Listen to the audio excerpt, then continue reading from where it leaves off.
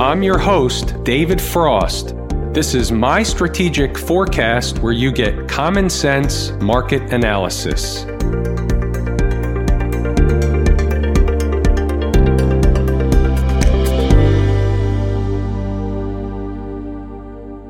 Today is Tuesday, April 28, 2020. We're looking at a daily chart of the SPY or SPDR, which is the proxy for the S&P 500. We have stuff on the docket. The first thing that jumps off the page, which should be what jumps off the page at everybody, is what appears to be a reversal candle in the SPY. No doubt we're going to discuss this throughout the video. It's going to be, or at least the SPY where price finished and today's candle will be a focal point on the early part of the video. We'll take a look around the horn at some intraday charts, a variety of charts, to see if the charts are telling us what the next likely scenario is for the S&P. One thing we can't lose sight of is, what do we have on tap? We have Kabuki Theater, which concludes Wednesday afternoon. So the Fed's going to come out with whatever they're going to say, and the market's going to do its thing. It's going to go up, it's going to go down, it's going to have its EKG moment,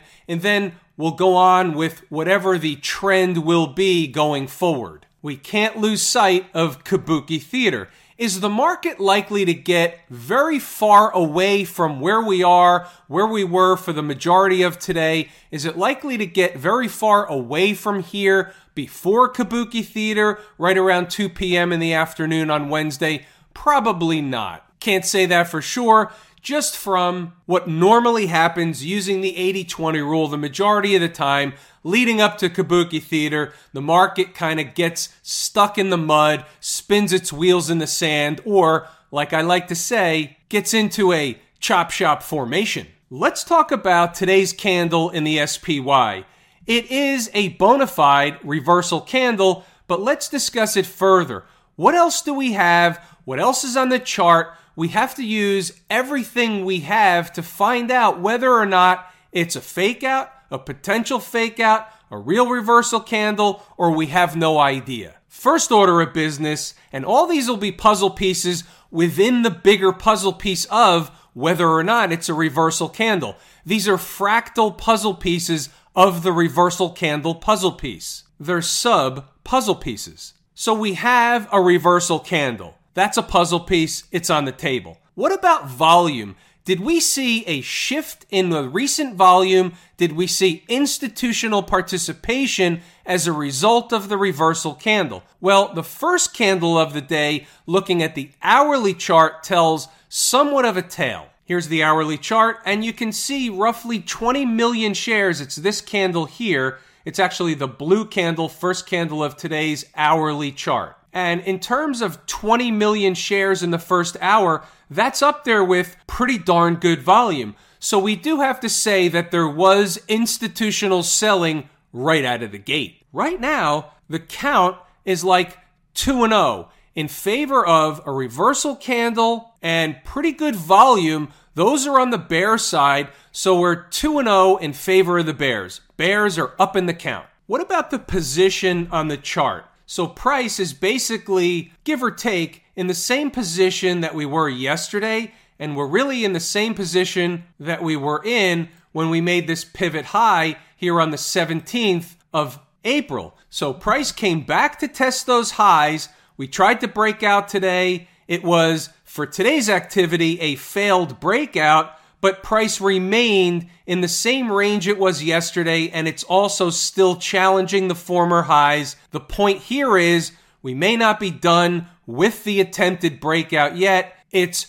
2-1. That's on the bull side of the camp. Do I have anything else to support that concept? Sounds a little fishy. Let me hit you with something that we talk about all the time. The hourly chart, you can see prices above all the moving averages. We came into the 20-period moving average today, which is also right around the price or right around the spot, not quite yet, but north of this what's called a gap window. The low here, which is yesterday's opening range low, is 284.62. So where I'm going with this is price gapped up to this area, basically ate time off the clock, went sideways to a slight grind higher yesterday, We had a gap higher today, the failure of the gap higher, the gap and crap, and what they did was essentially came back to test what? The former breakout area. Now, we don't know whether that's going to hold or not, but that is what happened. It's not really bullish or bearish as much as it is something that actually happened. It is garden variety market behavior. What turns it into something different than garden variety market behavior? Coming down to fill the gap, and the gap would be considered around 283. And guess what? If you're coming down to fill the gap at 283, what's likely to get visited once again? If they're in the neighborhood of the gap, might as well go around the corner and check in at what? 281. How do we know this is taking place? The scenario just laid out on the south side, the bear case, getting below, certainly closing hourly below 284.62, which is considered this gap window. What else is garden variety market behavior? Glad you asked. We're going to go over to Inside the Numbers. We're going to run through the notes, and I'm going to point out maybe 2 or 3 important things that really showed up today. We're also going to take a look at stocks on the move. What is ultra important, or I should say uber important, from a tour guide perspective, where did the market go bad today? Where were traders A, able to stay out of trouble? And then where were traders B, able to make money? We'll go over that stuff. Right out of the gate, early in the morning, the market's popping up, or it's gapping up. It's going to gap up. The ES, or the futures contract, is already at and above 2,900, the next big fat round number. And what you'll see as the notes go on, that's going to come into play early in the morning. We're going to use the psychological big fat round number as our bear bogey. We're comfortable being long the market, looking for more upside, as long as they remain above the big fat round number. Below the big fat round number, you'll see in the notes, we start discussing where the support areas are, finally coming up with one that gave a nice trade. Let's finish up the pre-market notes. What we'll do also right now, since we're here, is take a look at stocks on the move. We had 4 opportunities on the board. 3 actually hit their price objective. 1 is not registering correctly on this sheet here,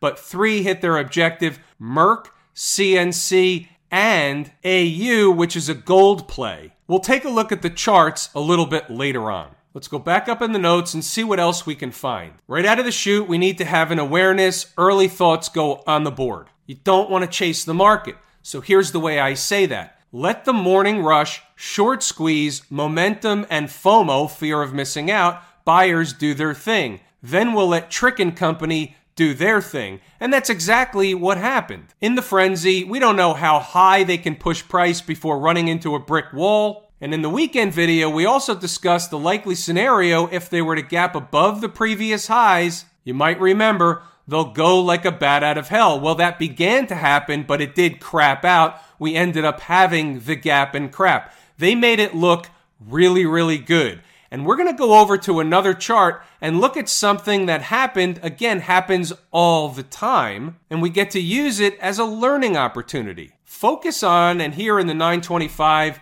focus on 2907 and a quarter. That is an uber important number first thing in the morning right out of the gate. So 935, we've already got a beat on what it looks like and what we have to watch out for. So we know we're having the frenzy going on, and we know that 2907 and a quarter is normal not to be above, but to stay below. Already 5 minutes into trading day, we already know that information. However, what we also want to note is above the fat round number of 2,900, as long as they can maintain that price, they'll end up moving higher and through 2907 and a quarter. Sounds confusing when you read it for the first time, but if you sit back and think about it, it's pretty straightforward. Getting below 2,900 takes that off the table. Let's move it along. As the morning goes on, the rest is pretty apparent what happened. We did have the crap out. So once we got below 2,900, what are we doing? We're looking for an area for what? A mid-morning pivot. In this case, it was going to be, because of the crap out, a mid-morning low. Let's continue moving along. So we had the shakeout, which causes us or creates the environment where we need to begin looking for that mid to late morning low. Let's keep moving along. Now, as you can see, 1021 post, we're identifying prices to watch out for. We're looking for where would be the best spot. And what do I always say? Time is more important than price. Now looking for a mid-morning low, now I've got to find the price. I've got the time, I got to find the price. And the time isn't pinpointed down to a minute or a candle. It's just a general concept of they're going to make a low. Under normal garden variety market conditions, using the 80-20 rule, they're not going to just fall out of bed and trade down all day. They're going to find a low and they're going to bounce for a while. That's the way the market works. Same thing in reverse. When they start going up in the morning for an hour, hour and a half, what are they going to do? They're going to find a mid-morning pivot high. They're either going to eat time off the clock or they're going to have a pullback. If you're inside the numbers, you see this day in, day out. Doesn't happen every single day, but it happens the majority of the time. It's not rocket science. We'll kind of fast forward a little bit. 1051, what happens if the gap doesn't hold? The next price is SPY 285.85. You know the routine. Everything to the right of the vertical trend line is today's activity. Here's a 5-minute chart, and here we go. Here's 285.85. This is about 11 o'clock in the morning. The low is 285.62, and you had your bounce. Now, you didn't have your rocket ride, so that was telling us something. You did the retest, but we were aware. We had the awareness. Either you're going to get a really nice rally and not look back, or they're going to struggle. So you kind of know what kind of tape is in front of you. When was that post given out? Well, it was given out right around here. Here's the price when the post was given out, right around 287.5, give or take. So you had time to prepare. Moving right along. The other number that we have to keep in mind that was uber important was 287.25. You'll see it come up many, many times over and over and over again as the day went on throughout the trading day, throughout certainly the afternoon session. Stop and start the video at your leisure, read the notes, go back to the chart and see what happened. If you're active in the market during the trading day, you can use a tour guide like this. It's helpful. Remember, 287.25. Here's a 15-minute chart, and you can see the market pivot around 287.25. End of the day, couldn't hold it, gave it up, traded lower. Anything goes into the last portion of the day. There was also a long trade in the afternoon that you'll see from the notes. Closing hourly above that price would normally lead to a test of another price. It's cited in the notes. They actually didn't get all the way to the next price, but they came within pennies. They pretty much did the deal, and that was basically the conclusion for the day. Now, here's the S&P E-mini futures daily chart. Remember before I said there was something else that we're going to discuss that we discuss all the time. The market was actually doing something very typical, very garden variety, and this is one of those things that goes on the column of a bull or a strike, whether it's in the bull or the bear camp. Now, here's the way I'm going to look at it. So we have a breakdown candle right here. There was a gap, and the following day creates a big breakdown candle. The high was what? 29.07.25. Sound familiar? It should. It was inside the numbers. What do markets like to do? They like to test the highs of breakdown candles and the lows of break up candles. So look at this. Over here on this pivot high here from the 17th, the high was 28.85. We already know about that number from yesterday and before. That's not 29.07.25, and it's not close enough. What happened today was they went up there, they tested it, they hung around for a little bit, and then they got back below. Why is that? Because on the first run, it's garden variety for them not to trade right through. But here's what also happened, and this is why it kind of belongs maybe on the bullish side of the strike zone. When you look at the daily chart, they put in a doji candle. Fine, I get that. A lot of traders will want to hang their hat on that. But were they really rejected from what seemingly should be an important area? They got through the old high for the first time. They didn't close above it. But did they really get rejected from that old high, or they just pull back a little bit and kind of finish the day somewhere in the same camp as they were yesterday? And that's the way I'm looking at it at present. Am I looking for a big collapse before Kabuki Theater tomorrow afternoon? What's Kabuki Theater? The Federal Reserve announcement. No, I'm not. It could happen. I'm not looking for it. The market generally gets in a chop shop formation leading up to the Fed. So all these things get thrown in the bucket. That's why we have a ledger. We have the bull side, the bear side, a strike zone. Call it whatever you want. And I'm saying after the Fed, anything goes. But you're not going to get an indication from today's close on what the Fed is going to do, and certainly how the market's going to react. In fact, you're never going to get an indication of what the Fed is going to do. You're only interested in how the market's going to react by whatever the Fed says or does. Now, talk about the Fed for a second. What can they do to help the markets gain some more stability, help the markets goose it a little bit up north? Can they do anything? I don't know. It's hard to see. They've already said they're going to do everything.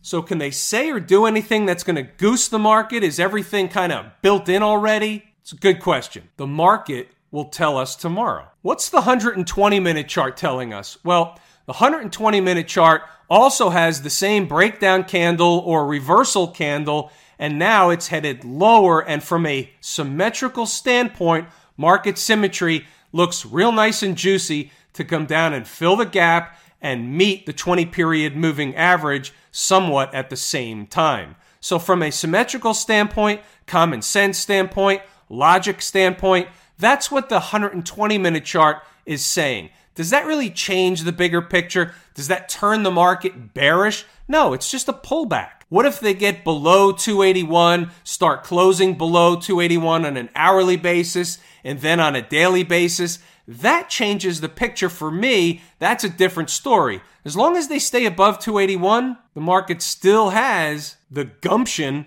to go higher. What's going on over in Camp IWM? A little bit of a gap in crap today, not quite the same as the spider. Stronger market, finished up 1.88% against the S&P that was down 0.5%. Does anybody know that this is my favorite market leading indicator? Stayed above the 50-period moving average. Technically speaking, nothing wrong with this market. What did it do today? What it did was it went up to the area of this breakdown candle high, ran a test, backed off a little bit. What is that? Garden variety normal market behavior. When the market does stuff that's not normal garden variety market behavior, that's when we raise an eyebrow. That's when we take heed. For now, this is normal stuff. What's doing down at the transportation department? Stayed above its 50-period moving average. It was also up 1% today against an SPY that was down 0.5%. My second favorite market leading indicator, a number one canary in the coal mine. We've got to take notice of the IWM and the transports. And also, we have to have an awareness of what? That the market's job is to make as many traders and investors look like fools as much of the time as possible. That's the way the market works. Today was no big deal. The S&P 500 was down 0.5%. Doesn't damage the current uptrend off the lows. Now this market, the Qs, looks a little bit different. That's a different type of reversal. Part of the reason is because yesterday's candle was narrow. You took out everything in yesterday's candle and half of the one before. It's a little bit different look. It's a little bit more of an adult reversal candle. However, there's a caveat. The Qs is top heavy. What's it top heavy in?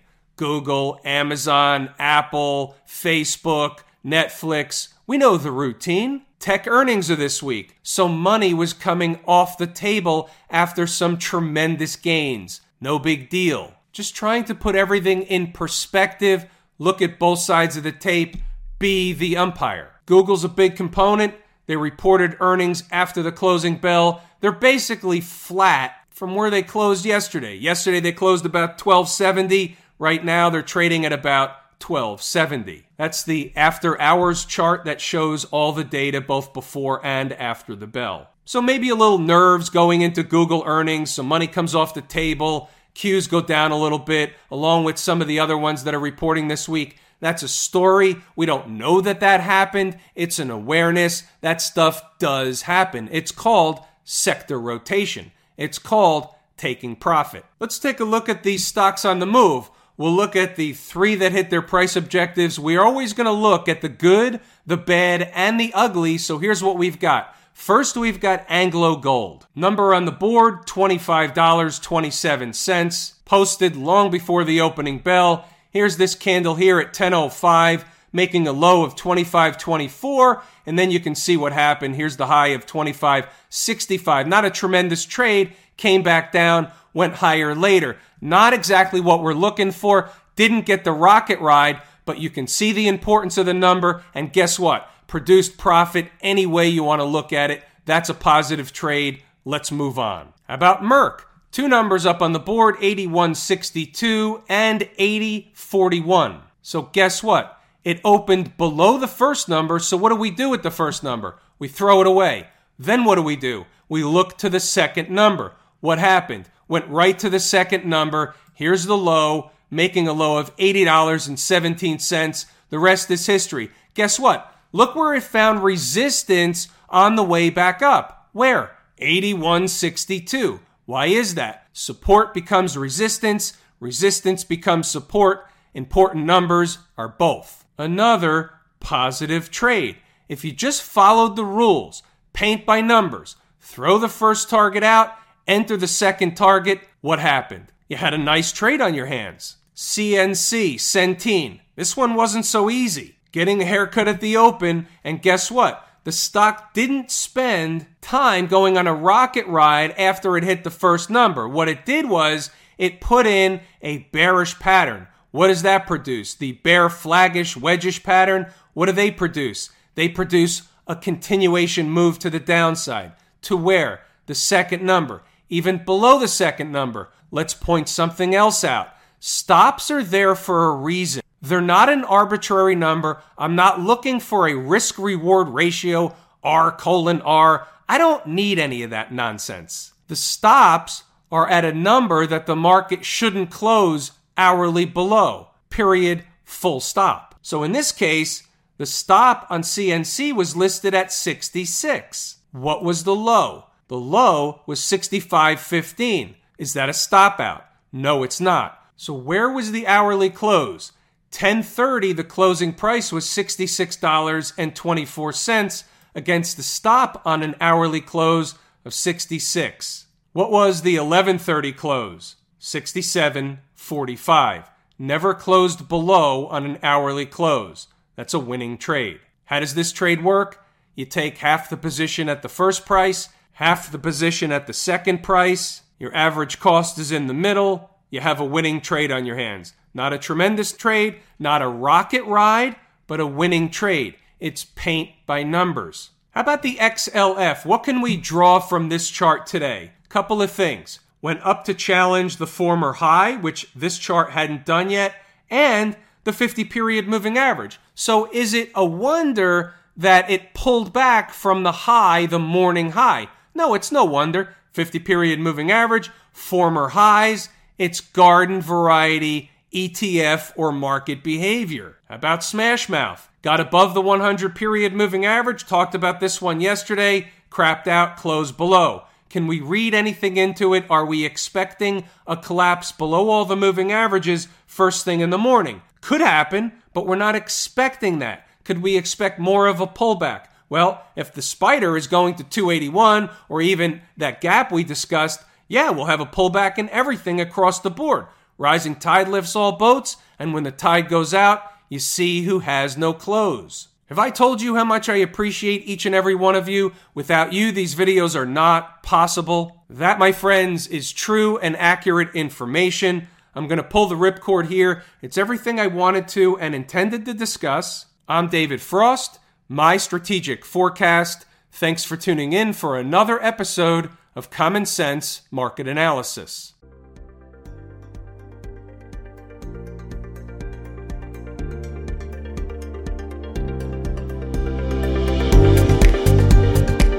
My Strategic Forecast is hosted by David Frost. Subscribe, rate, and review on your favorite podcast app, and please visit mystrategicforecast.com for more information. My Strategic Forecast is common sense market analysis.